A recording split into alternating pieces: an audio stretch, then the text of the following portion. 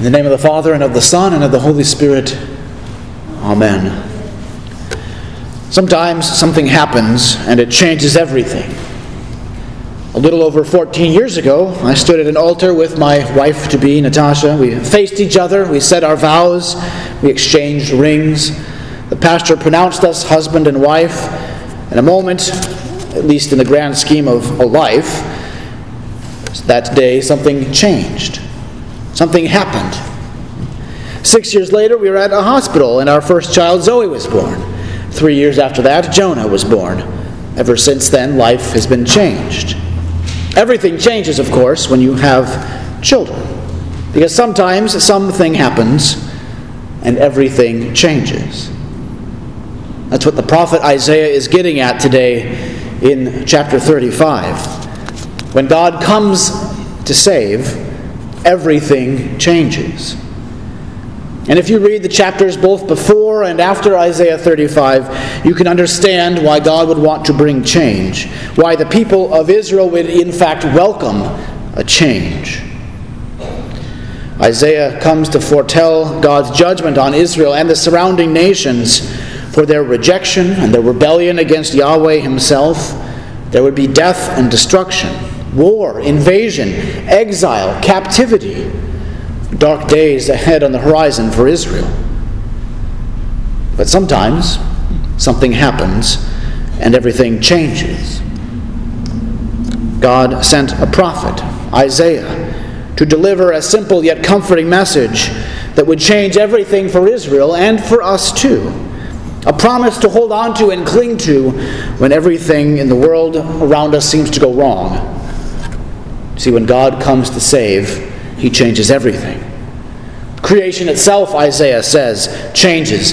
Notice how he preaches about the land, how he depicts the Lord's coming like an eternal spring after a dead, long winter. Like a new Eden, only better. A new creation that will not fall, that will not fade, where nothing fails. The wilderness that once was brown and ugly and deserted and barren and dangerous and inhospitable will explode with blossoms and flowers.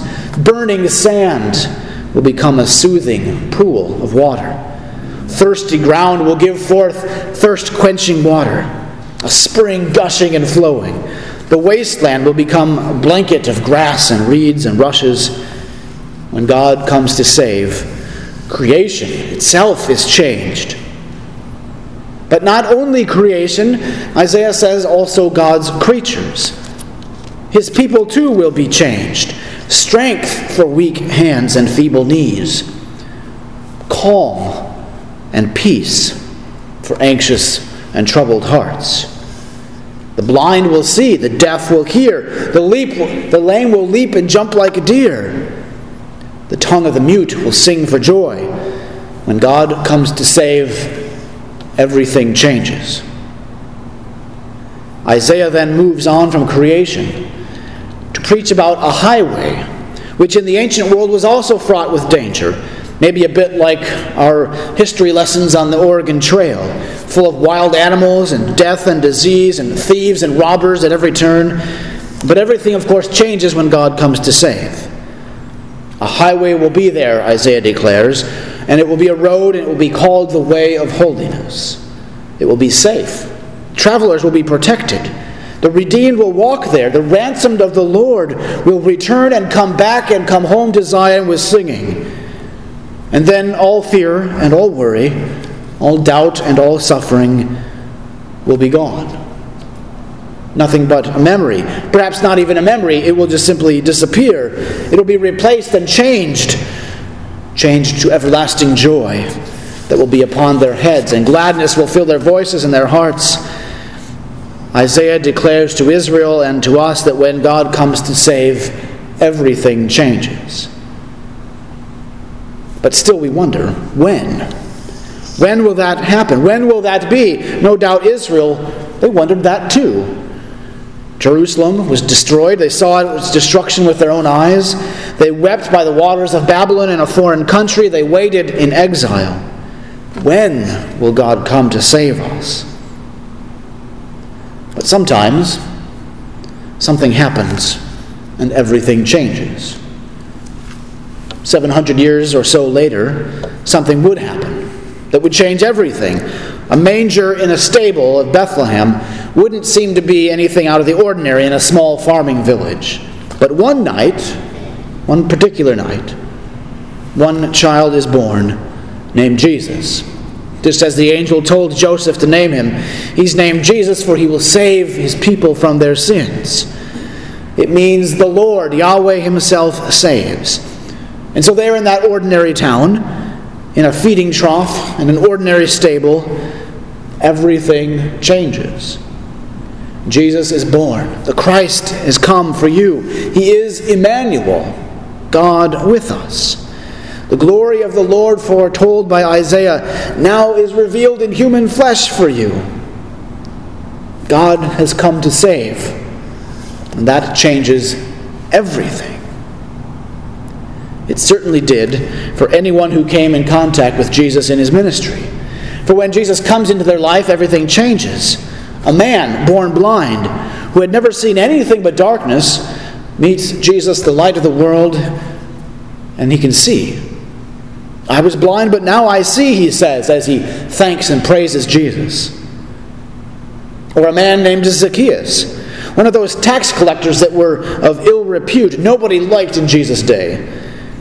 They were conniving, they overtaxed, they took money for themselves in self-serving ways. Well, he climbed a tree to get a better look at Jesus.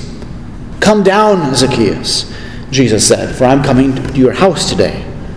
And that night, everything changed for Zacchaeus. Salvation in human flesh came to his house. And then he was changed. He gave away the money he had cheated. He was a new man. Or the woman caught in adultery, or another one, a prostitute, both came to Jesus, and as he came into their lives, everything changed. The prostitute wept at his feet, dried her tears with her hair. The woman caught in adultery goes away completely and totally forgiven. Or a paralyzed man let down through the roof of a house who walks, footloose and forgiven. You see, this is what happens when God comes in Jesus for us. He comes to save us, and everything changes. The healings, the teaching, the miracles, it all leads to the cross. The place of blood and sweat and agony, a place where Jesus suffered our pain, took our death, and yet a place where the greatest change of all time happens and takes place. For as Jesus hangs on the cross, everything changes for us. Our judgment, our sin and death is placed upon him, and he in exchange gives us forgiveness, life, salvation. The same is true for Jesus' resurrection from the dead as well. We're used to people, not being changed. Most of the time, dead people stay dead. The tomb stays full. The body stays in the ground. But not Jesus. Jesus' empty tomb changes everything for us too. The stone is rolled away. There is new life, new creation, a new Genesis. That way, when Jesus does come again, as he promised to do, he comes to save and to change everything again once and for all. No more weeping, no more suffering, no more sin or death. All of it will be gone. Changed in a moment, Paul says, in a twinkling of an eye. And Christ will return and the dead will rise. But in truth, that change has already begun in each of us. For when Jesus comes down to us, and he does, he changes us. Baptism changes you and saves you and cleanses you, gives you a new birth again by his water and word and Holy Spirit. A similar thing happens when we receive the Lord's Supper, when we come to his altar, when we kneel or when we stand, a little bread, a sip of wine. But every time we receive Jesus' body and blood, everything changes again for us. His word does the same thing too. Every time his word is heard or read and received, he is busy changing us.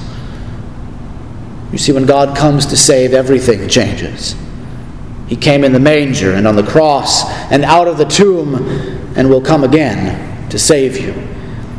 He came to the font for you. He comes to the table and comes to His word to save you. When Jesus comes to you with His forgiveness and His promises, everything changes. And in Jesus, this joyous Advent and Christmas season to come, everything has changed for you in His birth, in His life, and death and resurrection.